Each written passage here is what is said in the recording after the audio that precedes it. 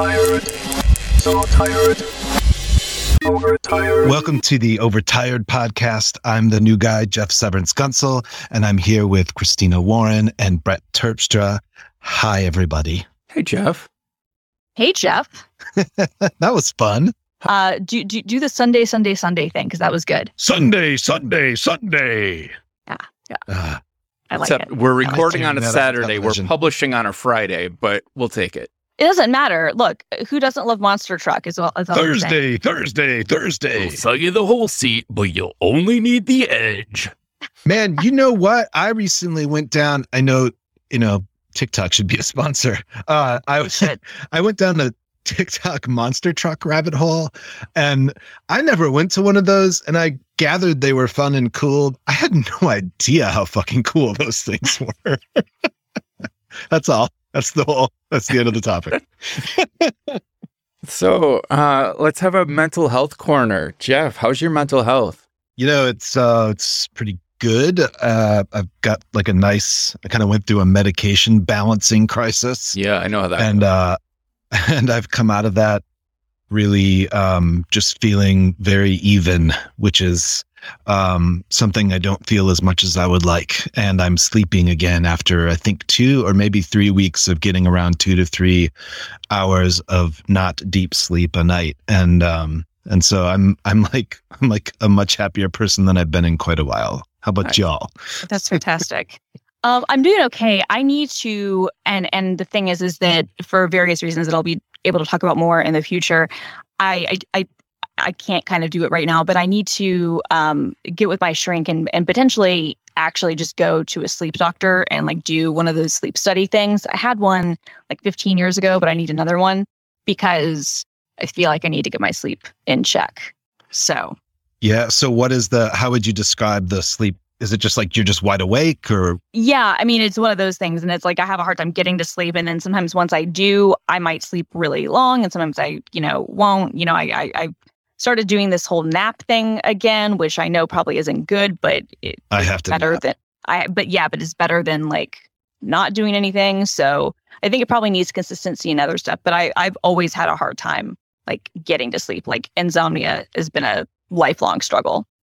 And so you've done a sleep study? Yeah, but I was in college. So, okay. So you were drunk. Yeah, exactly. Got it. And so, yeah, so I need to do one of those again because my shrink gave me some sort of sleeping pill that it's one of those things where it's not habit forming. So it's not like Ambien or one of those things where like you have to, like they, give you side eyes at the pharmacist or whatever. And they've even done things where like they, can wake people up after, being asleep for a couple of hours who've taken it. And then they can do like a 10-point, driving test type of thing. So it's supposed to be good for that, but it's just having no impact on me at all. So we need to try some other stuff. But, I don't know if I need to do a sleep study, but I have a feeling that probably would help, for them to have access to stuff just so I could get like a better insight. But anyway, I'm fine. I'm glad that you've got your stuff mellowed out. I'm glad that you're getting some sleep. Well, I've gotten in touch with a sleep psychologist and I've started with a new therapist and I'm not sure I want to also start with a sleep psychologist at the same time. Oh, no, that totally. A lot of change.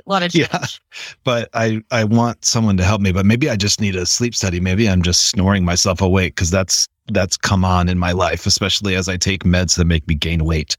Right. Right. I've been waking up like way too early since I started the Vyvanse. Like I've been falling asleep fine at night, but then I wake up around 3 or 4. And this week I only got one night of sleep where I actually slept until my alarm went off at 5:30. So I'm a little tired, but I've just been like short an hour or 2 a night. You know how that adds up over time, but I'm not awful. I'm wearing in to the Vyvanse though. It's been a little jitterier than I remember it ever being before. Maybe I should cut my dose down. I think I will. You got to cut the dose. I ruined a tooth. I think I told you this from like grinding my teeth. Right. Part of like my very back bottom tooth on the right side just like cracked off. Like, okay, I'm going to change my dosage. I cracked the front. Did we already talk about my dentist visit? I like I broke can't- Remember. I I don't broke know, one of 'cause my I've front heard about teeth and I went to the dentist and they gave me Novocaine, which was weird because the dentist I've been seeing for the last decade does not give me Novocaine. And she just drills until she sees like a tear go down my face and then she does the filling. And they gave me Interesting. Novocaine and they drilled as deep as they needed to and they gave me a real filling that won't fall out and I'm switching dentists. Nice. Hell yeah.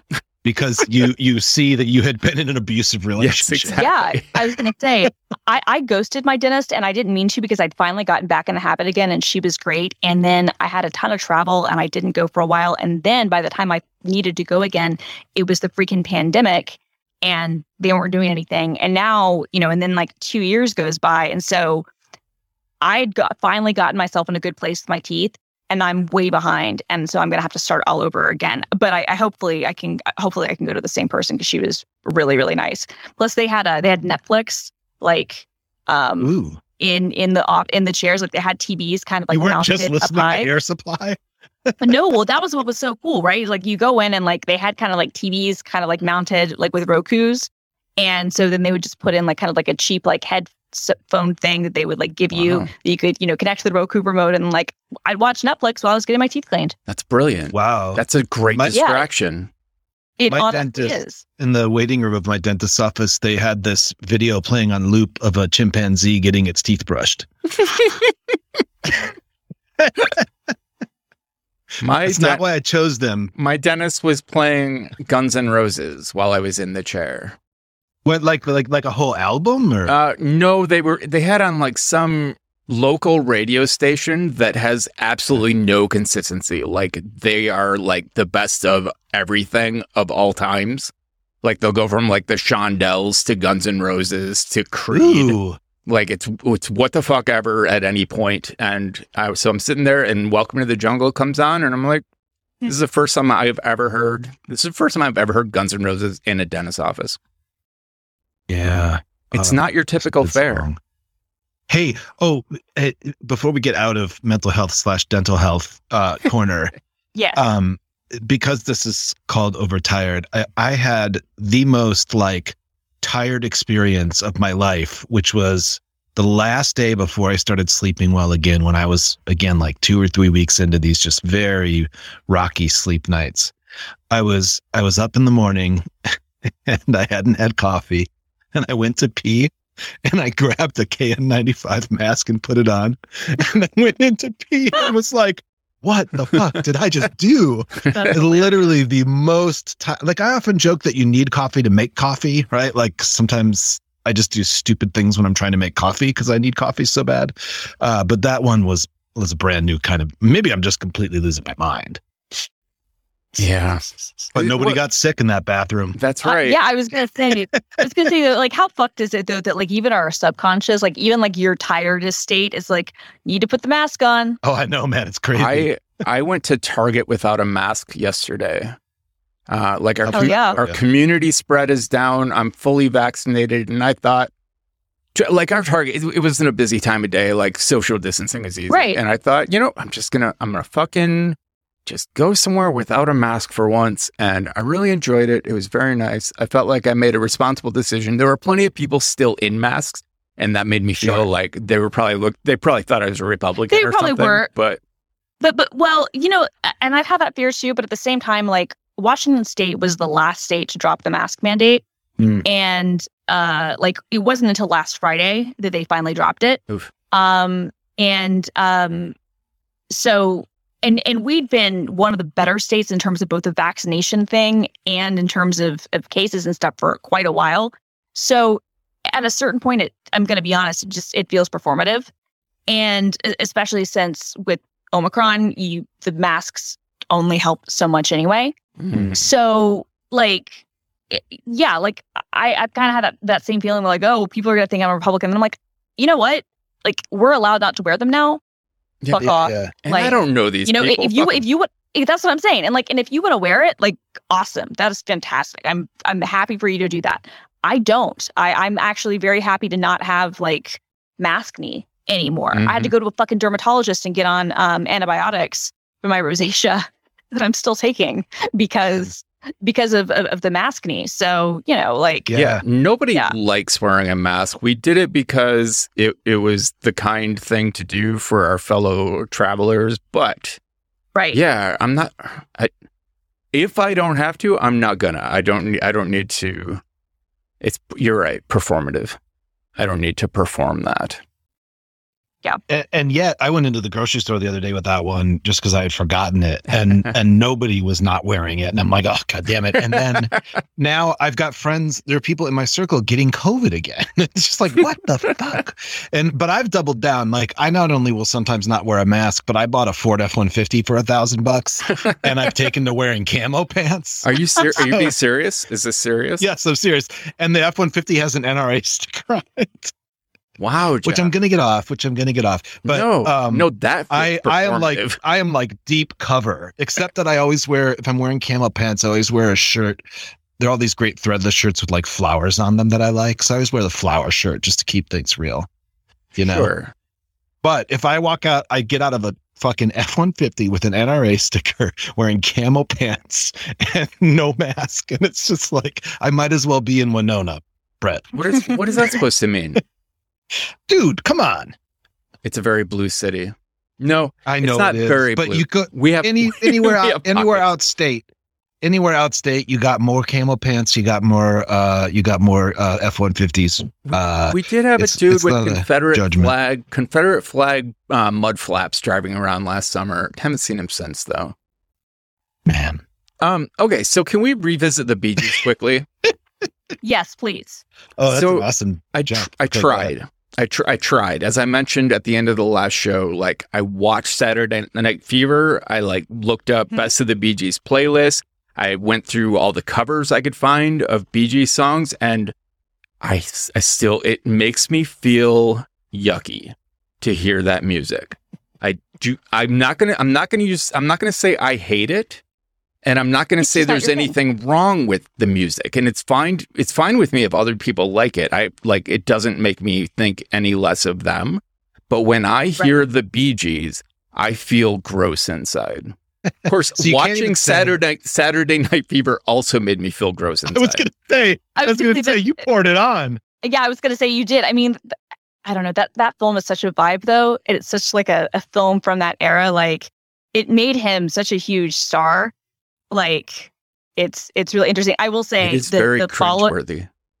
Oh, it totally is. But it's also, I don't know. I can't hate that film. Just for like where it fits in kind of like the 70s canon. I will say the follow-up, Stayin' Alive, the sequel, which was panned and did horribly at the box office, is like, if you ever just like really want to watch like just like a terrible follow-up to a film. There was a film I already Electric didn't like. Boogaloo? Yeah. It was called Stayin' Alive, and it was basically like the depressing like version of like, okay, his career is kind of like over, and like what's he gonna do now? Like it's really it's worth watching if you ever want to see like somebody doing the complete wrong approach for a sequel on every possible level. Like the reason that the film worked was because of the dancing and the music and whatnot. It clearly could only work in 1977, and then the film in 1983 was like just yeah. Yeah, I'm not. Did they at least use the Die Hard naming convention, like Staying Alive some more? No, it's just called Stayin' Alive. Wow. Wow. So I examined myself. This led to a long period of self-examination. Like, what's wrong with me that I can't like this, happy, melancholy, even like feel good music? And I realized that I have this strong attraction to dark, angsty music. And it can be sad dark. It can be angry dark. Like, I need a certain amount of darkness. It's why I like K-Flay more than I like Taylor Swift. I like a certain amount of pain in my music, and if it isn't there, I feel. I mean, she has so much pain. She has so much pain, but go on. Like, I'm not looking up the backstory of like every artist I listen to. Like, I just need the music to feel authentically bad, like authentically sad or angry.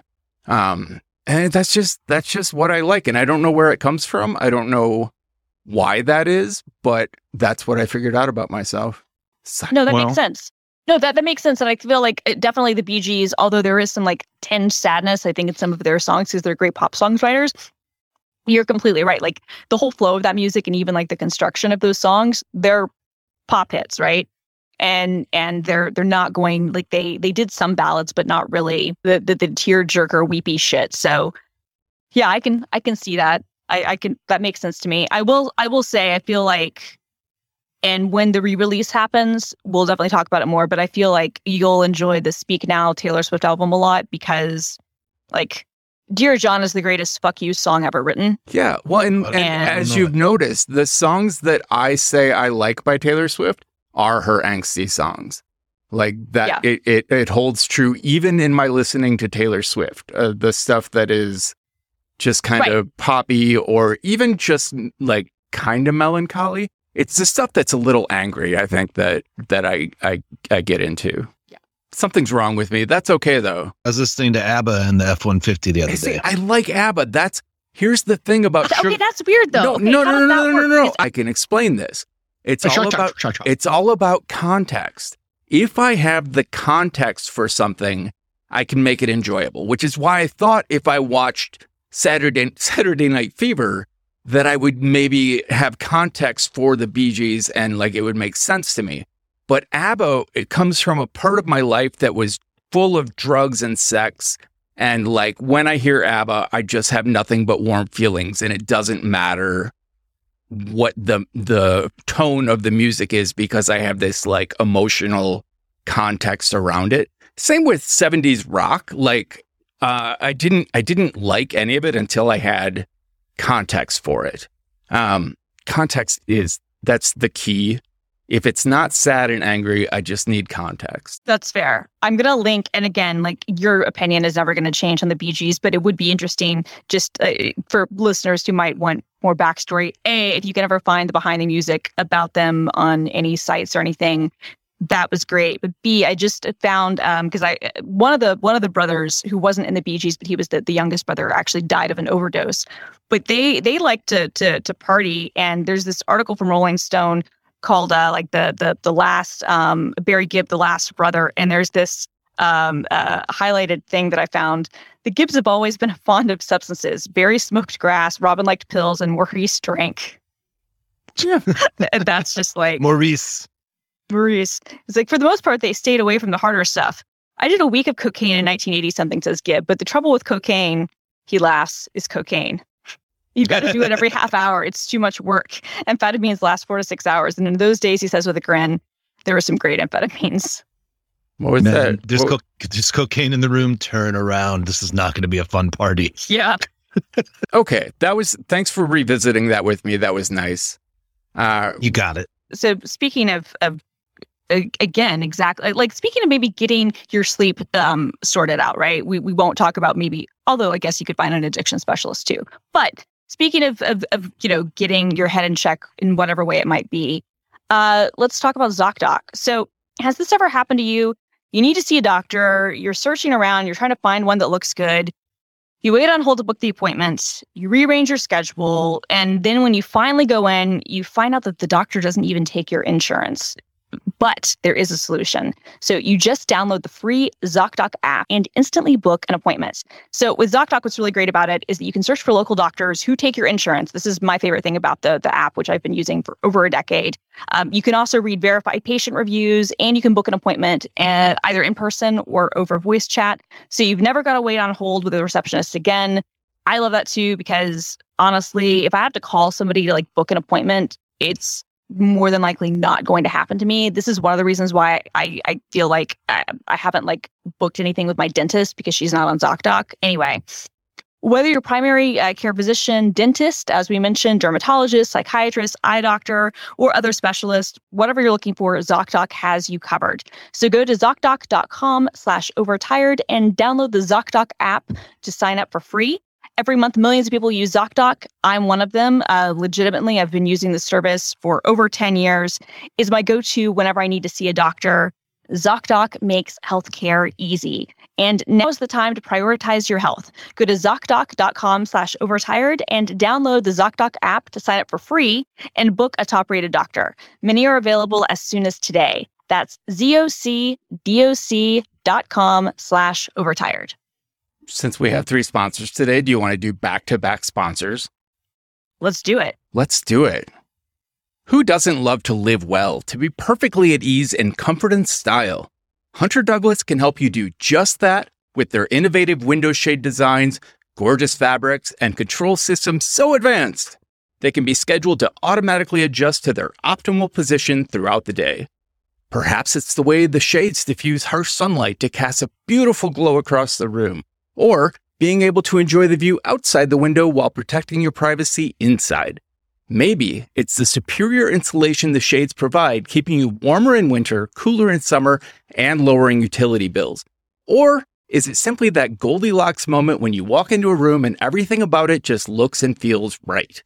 When you tap into Hunter Douglas's Power View technology, your shades can be set to automatically reposition for the perfect balance of light, privacy, and insulation morning, noon, and night. So live beautifully with Hunter Douglas. Enjoy greater convenience, enhanced style, and increased comfort in your home throughout the day. Visit hunterdouglas.com/overtired today for your free Style Get Smarter design guide with fresh takes, creative ideas, and smart solutions for dressing your windows. That's hunterdouglas.com/overtired for your free design guide. I think this show's about to get nerdy. Am I right? Yes, nerdy. 100% nerdy. Can I kick it off by telling you what I wrote this morning? Yes, please do. So I have this app that a little command line tool called Doing that keeps a log of everything you're doing, and it has all these different ways of displaying your log, your data, and you can like filter it by dates and time of day and tags, and there's every single display command has like at least 8 different flags you can use to further filter data. So what I ended up doing this morning is I added a save flag. So any display command, when you get it to display exactly what you want, you can add -- save to the command, and it will save all of those options into a view and create a custom command out of it. So the next time you give it a name and you type save and then a name, and then next time you can just type doing and that name, and it'll show you that pre-configured view. Oh, yes. And yeah, I'm super, I dreamt about it last night, and then I woke up and I coded it in like an hour, and it's the best thing I've had all year. That's awesome. I just started using Doing again last week. Neat. I love it. I love it because I love to use it when I'm having a productive week, right? Because I can look back and be like, look at everything I did. If I'm having a shit week, I'm not touching it. I used the Tide prompt for fish, which is what do you call it? Like it refreshes in the background, so there's no delay when you when a prompt comes up. And I added a Tide item for doing. So if there's a current doing task, it shows it in my prompt between the left and right prompts, like right in the middle. So I always know there's a task running that I can remember to finish. Yeah, it's cool. Christina, are you a fish person? So I tried it finally after like Brett talked a lot about it, and I really do like it. My issue is I'm afraid that because it would be something that I realistically won't be able to have installed on remote machines that I spend a lot of time on. I worry about like mentally having to switch back and forth between like Z Shell and Fish. Yeah. And I might be able to like get to that point. I just don't know if I can. Right. Like, so it becomes one of those things where like, because I've only recently gotten finally used to Z Shell over Bash. And even though they're very, very similar, obviously. And so it becomes one of those things. I'm like, do I want to like add in yet another like terminal that I need to know that's different, and then like muscle memory, if I mess SSH into something that doesn't have Fish installed, like then like I'm gonna have to like, oh right, I do it this way. That's never been a problem for me. Like as long as I know what shell I'm in, echo shell, my brain just reconfigures for now I'm in Bash, now I'm in Z shell, now I'm in Fish, now I'm in and maybe C it'll work shell. that way. Maybe it'll work that way. No one's in C shell. Maybe like that will be the case. I'm not sure. I've been playing with it. I like it, but I haven't gone far down the rabbit hole. I will say I discovered this thing this morning. Fig. Have either of you used Fig? Yeah, talk about I what's tried it going on out with after Fig. you tweeted it. Okay, so basically, Fig is like a terminal hider, helper. It works with any shell that you want, and it runs in the background on your Mac. So it is one of those things where like you have to have like an app running in your, it can be hidden, in your menu bar or whatever. But it's kind of like a daemon, I guess. Although I guess like they're not technically daemons anymore. Running in the background.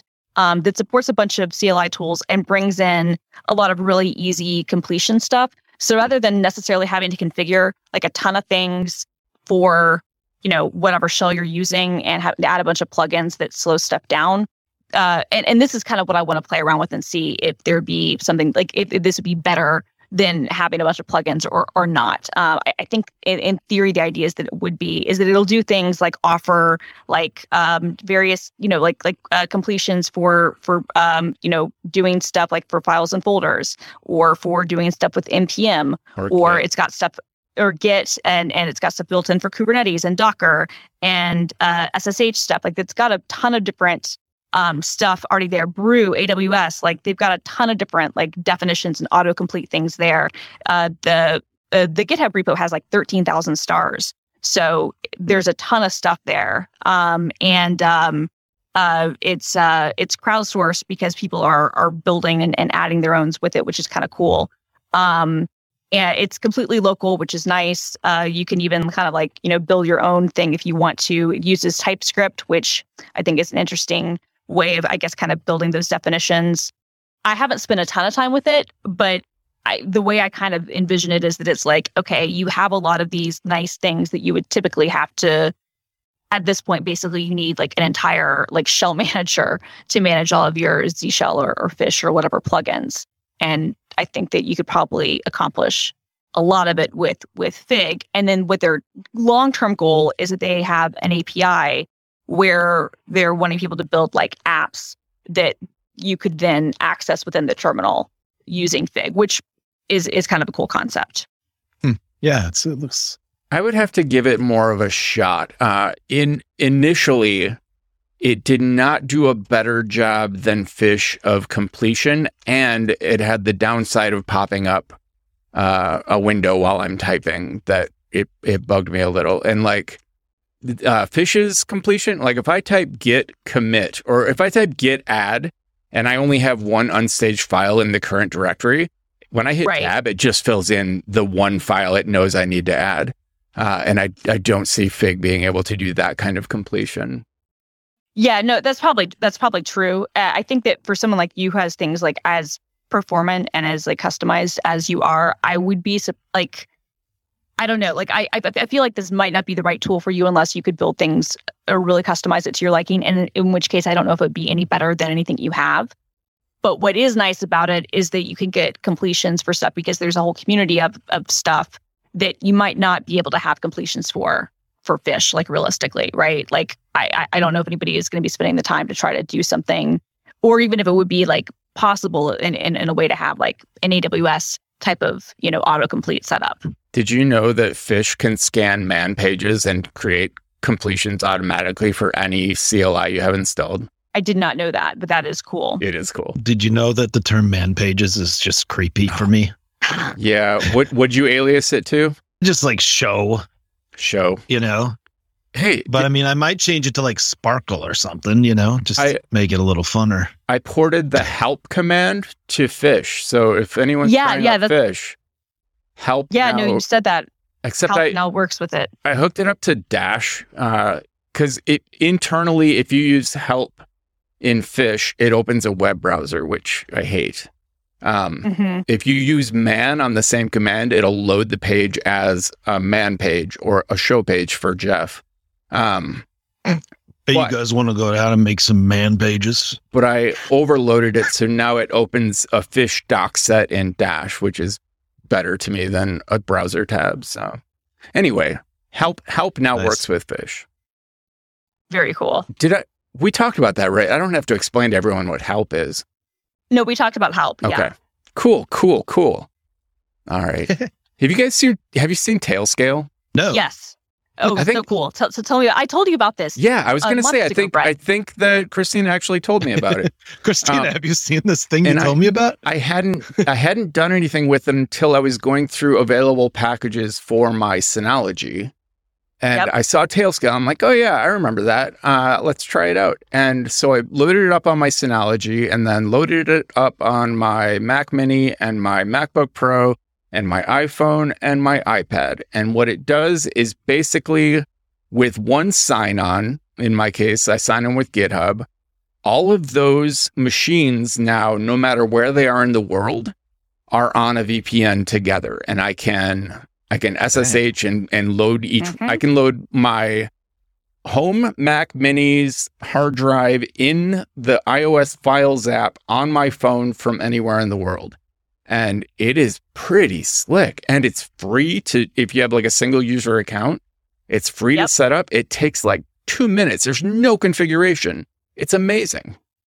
No, it's fantastic. And I mean, the reason I suggested it to you before is because you were doing something more complicated and less Yeah. good with your own system Yeah. so that you could kind of avoid your VPN thing. That's why I suggested it. But no, what's cool about it too is it's got a free user plan. I did actually, mostly because I wanted to support them, I'm paying for the Personal Pro plan. They basically only introduced because they wanted to give people who wanted to give them money, Sure. who are enterprises, a chance to. But what's cool is you can add people to, you can share networks and computers with people by just, inviting them kind of to your thing by just, giving them an email address. Yeah. By doing an email thing. There's also a way where if you have a GitHub organization, even if it's between your family, they have a free plan for that too. Yeah. So yeah, I love it. It's the best way I've seen, hands down, of being able to make it so that you can remotely access all of your different machines. Like you said, your Synology, your Mac, your phone, whatnot, because it sets up WireGuard and it sets up, the tunneling stuff and the other things, and it does it really, really well. I'm a big fan. And even your Raspberry Pi. This is awesome.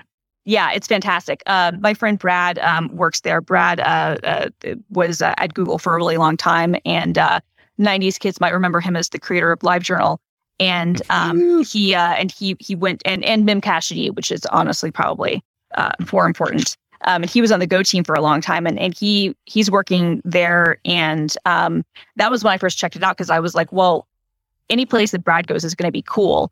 But I had no idea. But they're really great. They actually wrote a post this week that I like, that I'll put in the show notes. It's funny you brought this up about how our free plan stays free, which talks a little bit about their philosophy with their free plan, which I really appreciated, also from a startup perspective. They're not profitable yet, but they've taken outside funding. So that's not really the goal right now, right? The goal is to grow and expand and to use the money that people give you, not to immediately figure out, okay, well, we have to be profitable by this time. But I don't know. I like how their stuff and their pricing works for normal non-enterprise users, because I think that they're the perfect example. And this is what they say in their blog post of if people like what they're using, they will then get their companies to pay for it. Right. Yeah. Which is a real thing. I mean, that's kind of what I don't think Docker executed as well on that. But if Docker had maybe better business plans earlier on, they would have done that. Certainly GitHub has done that. There are a lot of things out there where, yeah, it does kind of starts with, the devs who are okay, I really like this shit on my own. I want work to have this. We're not supposed to use Docker in tutorials at Oracle anymore. We have because to use the licensing thing? VirtualBox. Oh, of course. God. Of course. Oh God. Okay, know. but VirtualBox doesn't even work on M1 Max. No. Does that not work either on M1 Max? I actually, No. I would have bumped into that soon enough. You know what it does though? Docker. What's that? Yes. Yeah. Yeah, Docker does. I did not stop using Rancher Docker. does. When you said earlier about Tailscale, Brett, you said you can use it, you can, SSH in or get access from anywhere in the world. I realized how meaningless the term "from anywhere in the world" has become. Right. It's I'm like, well, I excited. don't know. I mean, like I might be in my garage. I'm excited because I'm going to Spain, and if I That's can right, that's SSH into my home mini from Spain, I will turn around and give money to Tailscale.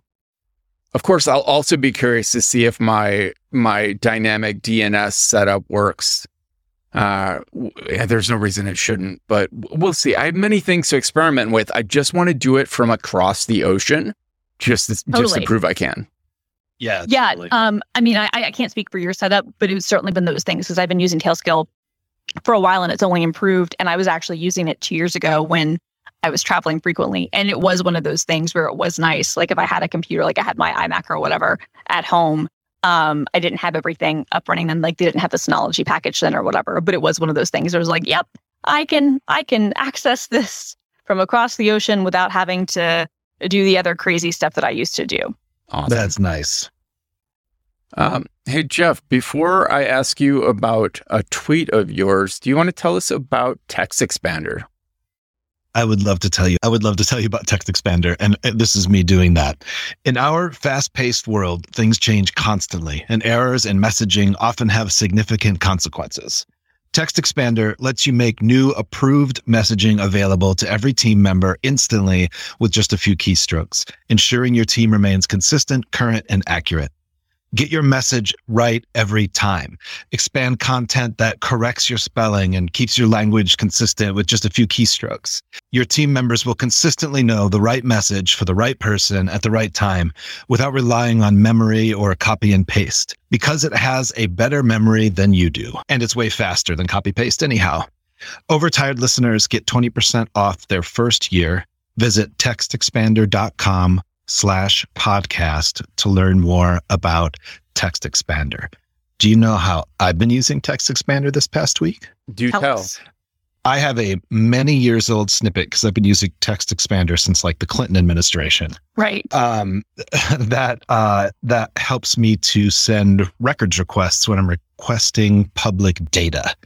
And I do it a lot in one specific state, Nebraska, for a project I've been working on for years. And there are 3 different kinds of records requests I might make. And so I have RR1, RR2, and RR3, which expand into one of those types and give me all of the sort of blanks I need. Like one is just for data. And so I would, fill the part that says what the database name is or whatever. And it makes records requests so easy and wonderful. So anyway, Sounds like a huge time saver. it is. You have a real NPR voice when you read Well, I did work in sponsored public reads. radio. Yeah, You no, can. it shows. I was gonna say it comes through. That's awesome. Fresh air. Yeah. Okay, so you sent your first tweet in almost a year. No, yeah. Well, what did I say? 332 days silence. Now, that doesn't include retweets. Of Sure. which there have been not a bazillion, but there have been many more. And it doesn't include responses, of which there aren't that many. But there was a point around, when was it? It was in the midst of the aftermath of what happened to George Floyd and him being murdered and the protests here and all of the voices that just like bubbled up. I realized like, I don't need to be a voice in this, but I do want to like have a record of this time. And so I'll retweet things that I want to be my record of this time, basically. Yeah. And once I got into that habit, it was like, especially because I was retweeting stuff of such consequence, it became much harder to make a tweet like I made last night, which is just requirements.txt, but for all new relationships after age 35. And I realized after I wrote that, I'm like, I don't think I've actually just texted something or just tweeted something in like a very long time. And I checked and it's been 332 days. Okay, Damn. so I want to know more about this because this is interesting. And the reason I want to ask about this is like, I'm addicted to Twitter, and the only way I go off of it is when I piss off the psychopaths at DSA who try to dox me, fuckers. Fuck. And I'm a fucking member, so again, fuck them.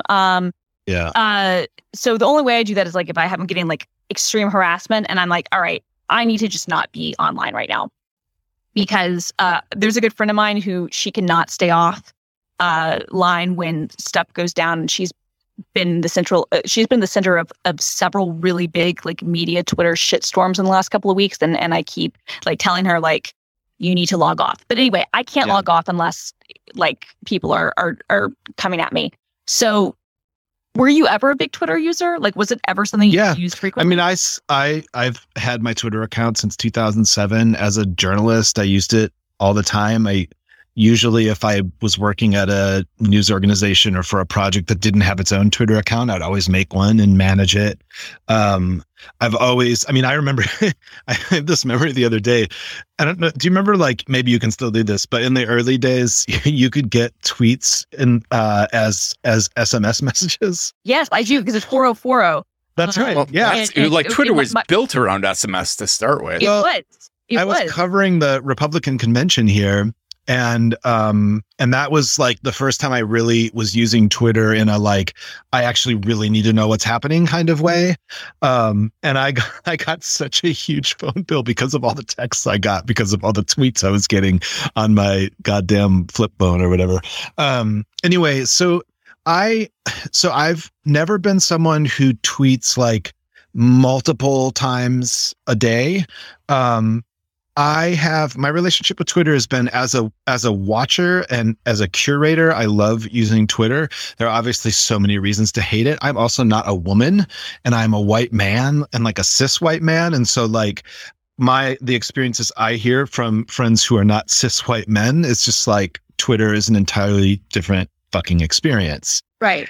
And so for me, I do like it as a sort of curation thing, as a way of, I like to make lists. I have a lot of private Twitter lists that just make sure that I'm like kind of curating a set of voices that I want to be sure I'm hearing, and I'm not. Do you use TweetDeck? Yeah, I do use TweetDeck. Yeah. I was going to say that's the only way that you can. I was going to say that's the only way that lists can work at all with Twitter is if you're using TweetDeck. Yeah. Totally. And it's so for me, the reason I stopped altogether was partly just what was happening in my desire to just not be a voice in that, but to just kind of really look for voices that felt really meaningful to me in that time. Sure. I wouldn't say amplify them because I've only got 1,500 followers, right? But that was the idea. I had a problem for a long time with Twitter. Facebook was like this a little bit, but Twitter was like this more, where when I tweeted, I felt like I sent a little piece of myself out in the world that having lost that little puzzle piece made me feel a little off all day. In the same way that, I don't know if you've ever experienced this, but for most of my life, if I leave like a dinner party or something, I spend the rest of the night replaying all of the ways in which I'm sure I made an ass of myself.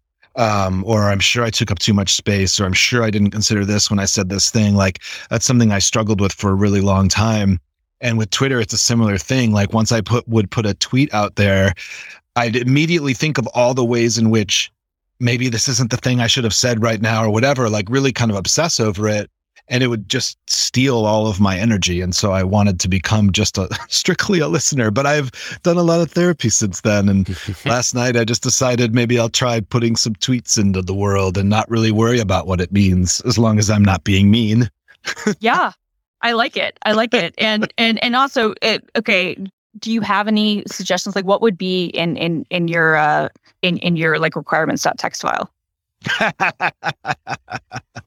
You know what's funny is that I wanted to just give that a lot of deep thought, but I didn't. And I really want to ask you guys first, because Brett said you couldn't have a contributors.txt file until after the third date.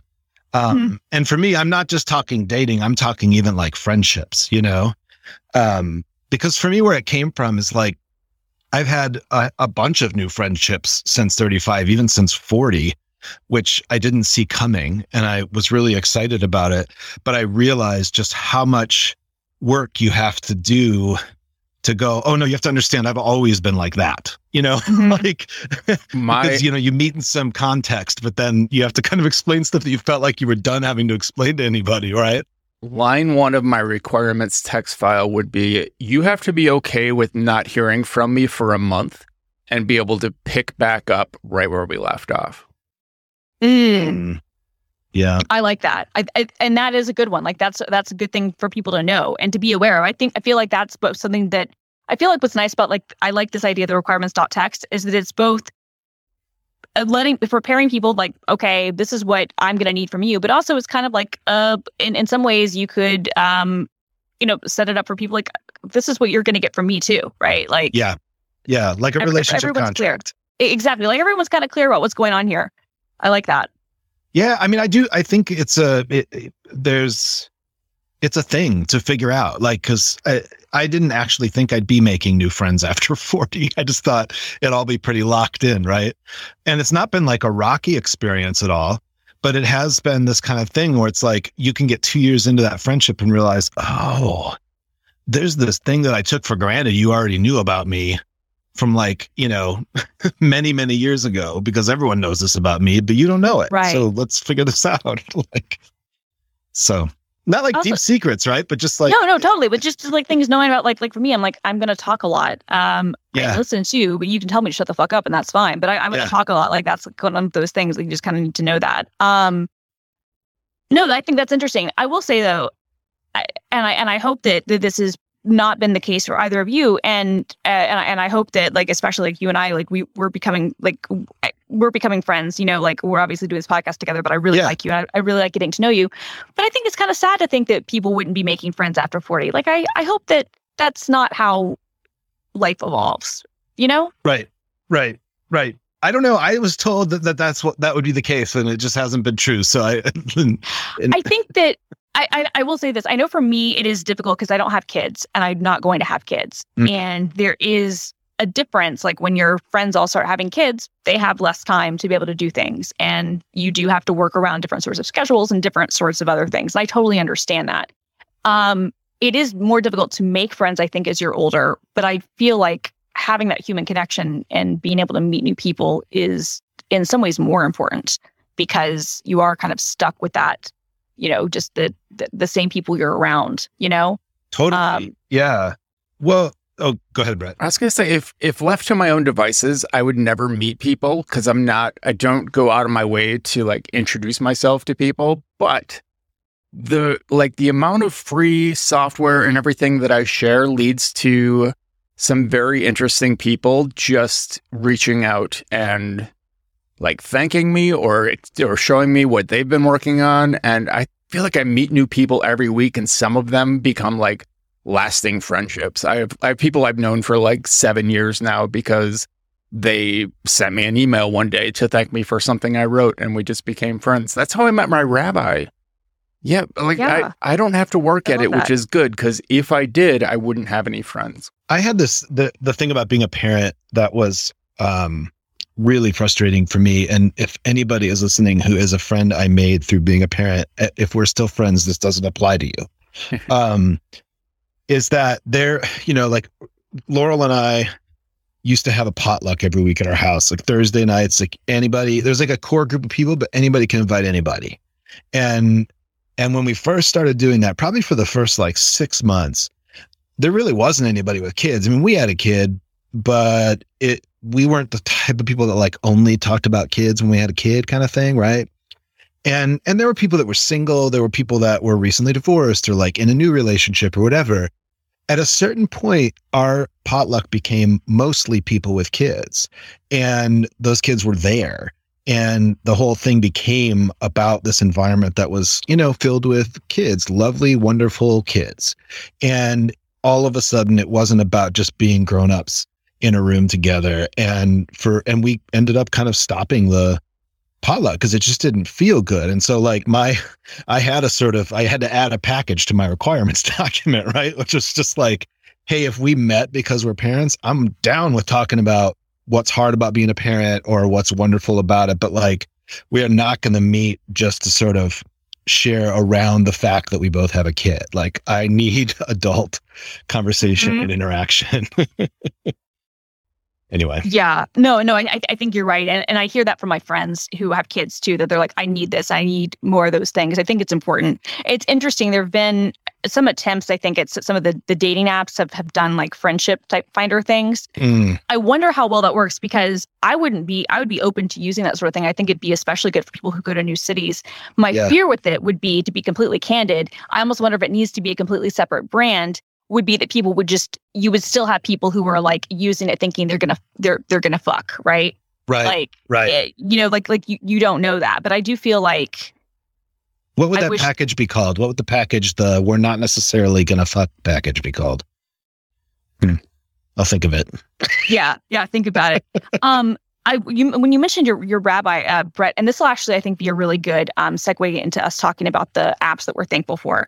The best thing that I read online this week was this article in Input called "His Software Sang the Words of God, Then It Went Silent," and it is by S.I. Rosenbaum, and it is about a piece of software called Trope Trainer, which people would use when they were training, like for their bar or their bat mitzvah, and so it would kind of teach the Torah and Hebrew and things like that. And it was beloved by the people who used it. And it had a single developer who was kind of an interesting guy. He had kind of joined Orthodox Judaism after being in a more, I guess,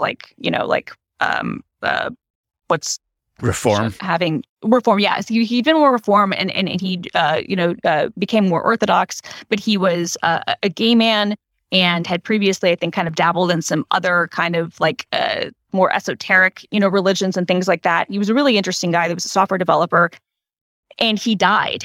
And when he died, because he was the sole developer of the software basically went under because no one had a copy of the source code or anything. And at this point, the 32-bit versions only exist. And so like the Windows version only works on Windows 7. Although I'm actually in touch with some people right now trying to see if there are some modifications that some of the Windows people can make to make it work better on Windows 10 and Windows 11. And the 32-bit version on Mac OS obviously will only work on, versions prior to, I guess, Catalina and below. And obviously won't work on ARM Macs. And so, but a lot of people, there used to be an iOS app, and that is no longer on the store. And it's just kind of is this really sad and kind of interesting story about how much this app has meant to people and people's attempts at trying to kind of salvage it and keep it and whatnot, and kind of the search for who this person was. But it's an incredibly powerful story. And I thought about it. I think I would have mentioned it regardless, because it's just a fantastic read. Yeah. But it really got me thinking, especially since we're talking about like our software gratitude stuff, like that there are these things. And also I think it makes sense too when we're talking about like relationships, like there are these people and these things in your life that sometimes you don't know how important they are to you until they're not available anymore. Yeah. That's well, really it makes me wonder. It makes me wonder if either of you, in GitHub, you can designate somebody who would essentially would get control of your repos and your GitHub account if you died. I think they do have that feature. I don't know if it's like for individual stuff, but I think for per project things, I think is actually a feature where for orgs or whatever, where you can designate like a next of, like in case of death thing, because that's happened before where really important projects, the main maintainer has died and it's been like literally like a hit by a bus thing. And, what do you do? So I think there is like a governance thing there, but I think that's an important reminder. What's so sad about this particular case is that his husband, I think, had maybe sold the computer, doesn't know where it was, but hadn't really been in contact with people. So it doesn't seem like it's likely that anyone will be able to track down the computer he had to even get his source code, which is really, really unfortunate. So the best thing I think that chance we have is probably working at, okay, what can we do from an archival standpoint, or what can maybe, people working internally at Microsoft do to make the software, add flags to make it work better on newer operating systems. Mac OS, it's a lost cause, but I was because they don't care about that sort of thing. Yeah. But I was turned on to this because a person I follow on Twitter had mentioned to me a few months back that they were still running VMs like for 32-bit apps. And because I had asked the question, I was like, at this point, I could only think like that the most, like ridiculous edge cases of why you would still have like a VM running to run a 32-bit Mac app. Like I could see that there might be a reason, but I would only see like the edge cases. And someone mentioned that he was running one solely for a specific app. And he told me after the story came out that this was the app that he still has a VM to run. Whoa. Yeah. Wow.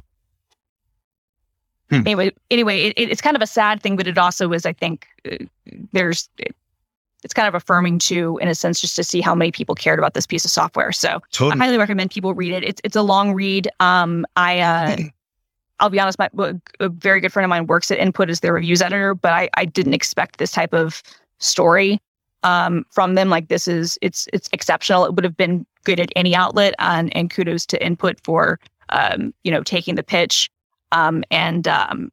Because it's one of those things where it is far and away the best thing I read all week. Yeah. That's awesome. I was slightly distracted because I started reading it, and you're right. It's gripping.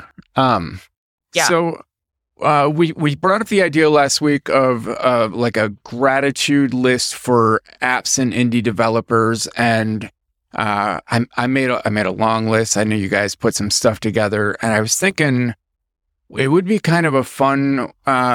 We have mental health corner at the beginning, and we have whatever we want to call a gratitude list at the end. I like that.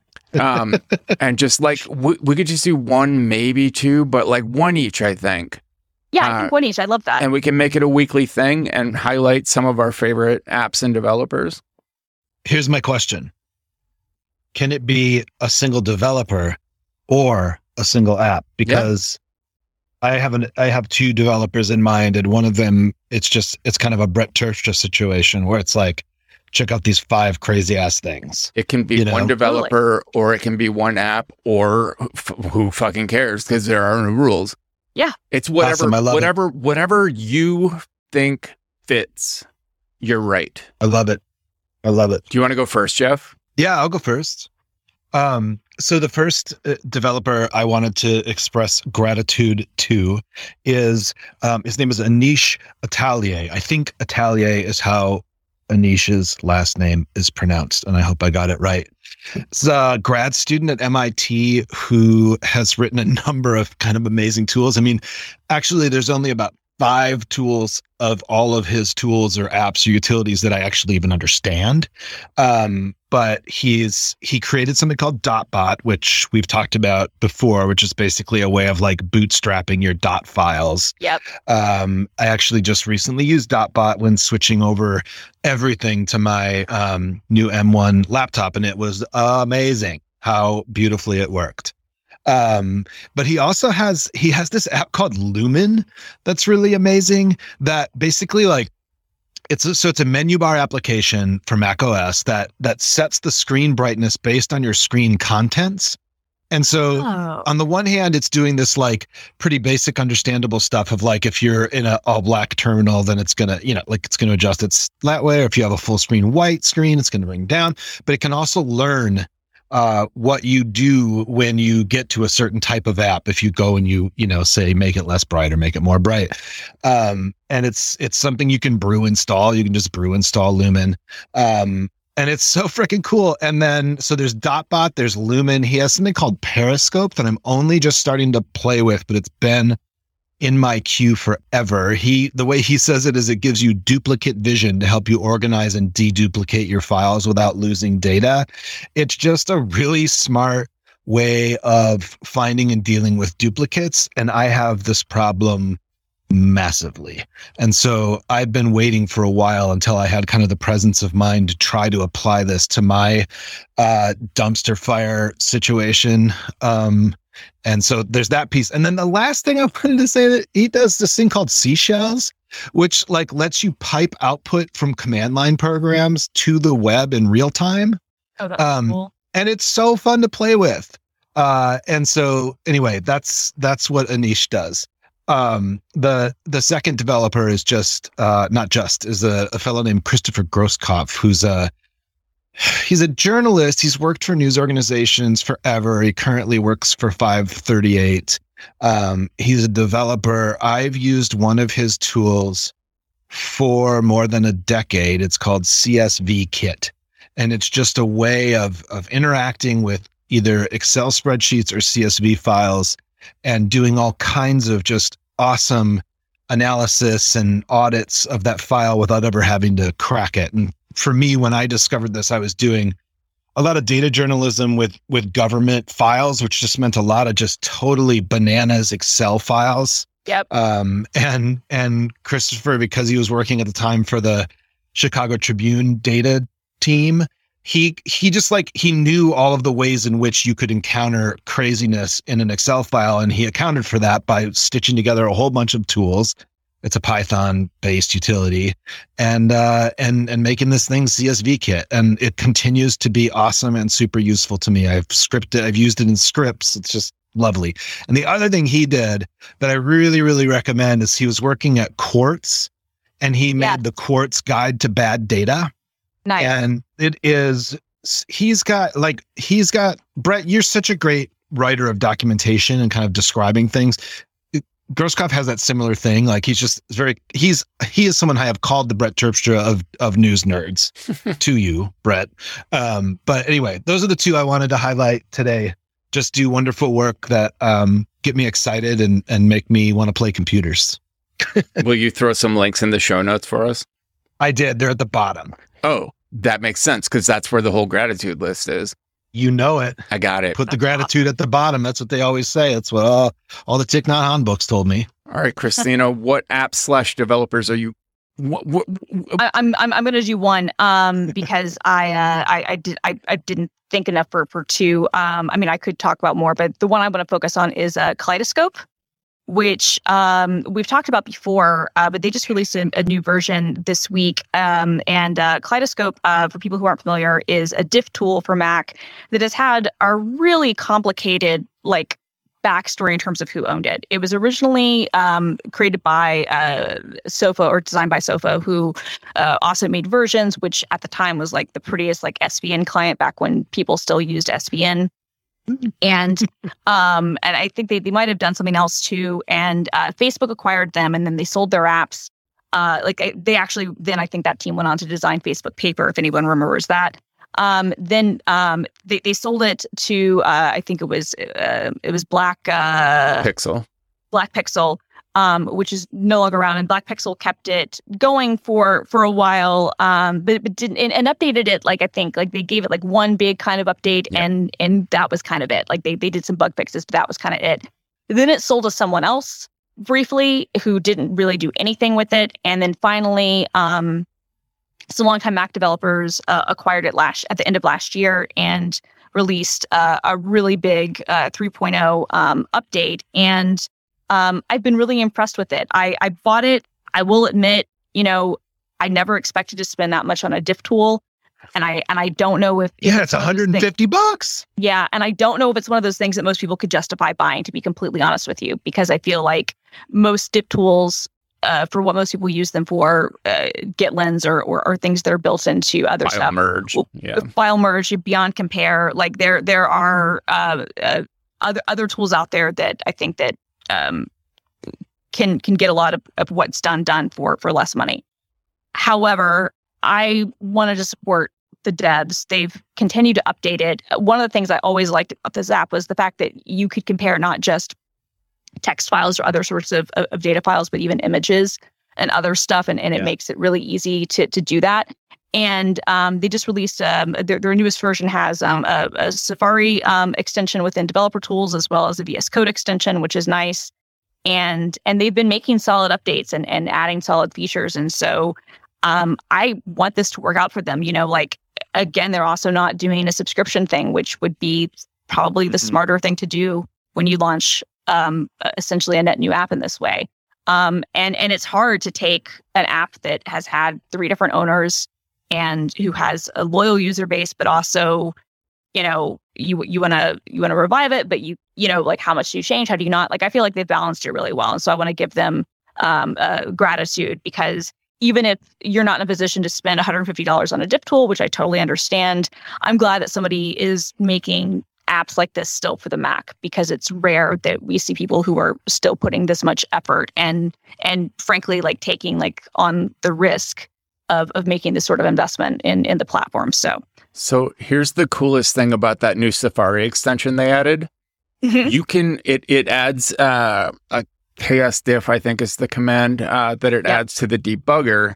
And then you can add breakpoints and attach it as an event so that every time it loops through, it can open up another tab in the diff window, and you can choose which, and you can compare you can compare any iteration of an object, of any JavaScript object in your diff tool. It's really slick. That's so cool. It looks amazing. Poor little orphan Appy. Like, Jesus, how many different parents has this thing had? That is very sad, and it's wonderful to see it in such great care. It's great to see a foster kid succeed. And I'm actually downloading the free trial right now. I am actually hoping, I have been wanting to do some diff work on different translations of Tolstoy novels. Oh, cool. I've done it before, but I wasn't satisfied with the results, so I'll try this one on here. That is quite the undertaking.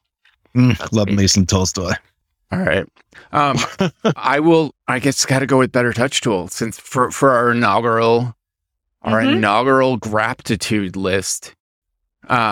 Better Touch Tool is the thing that I use every day, all day. And after Text Expander, it's the first app I notice if it's missing. Like, I have so many shortcuts. If I hold down Control and Option, and whatever window is under my mouse moves, I don't have to like go up and grab the toolbar or anything. I just hold Control Option and move.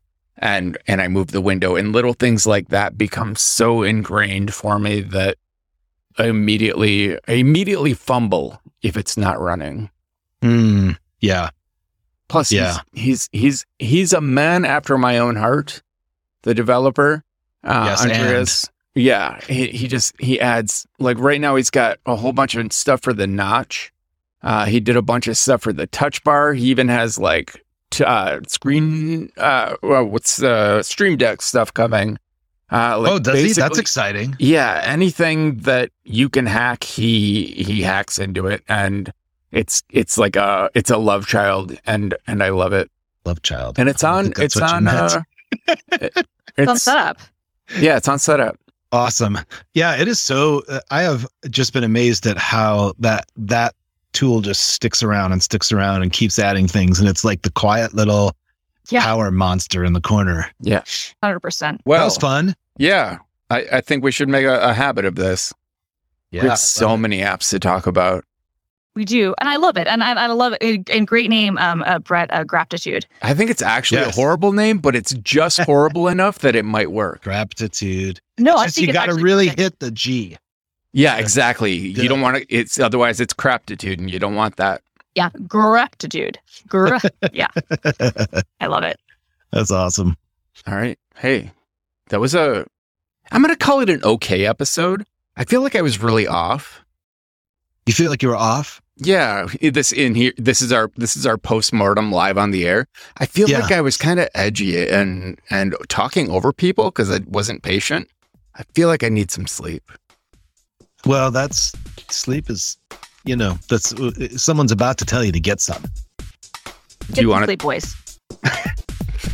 See, get some sleep, Brett. Get some sleep. The system is going down now.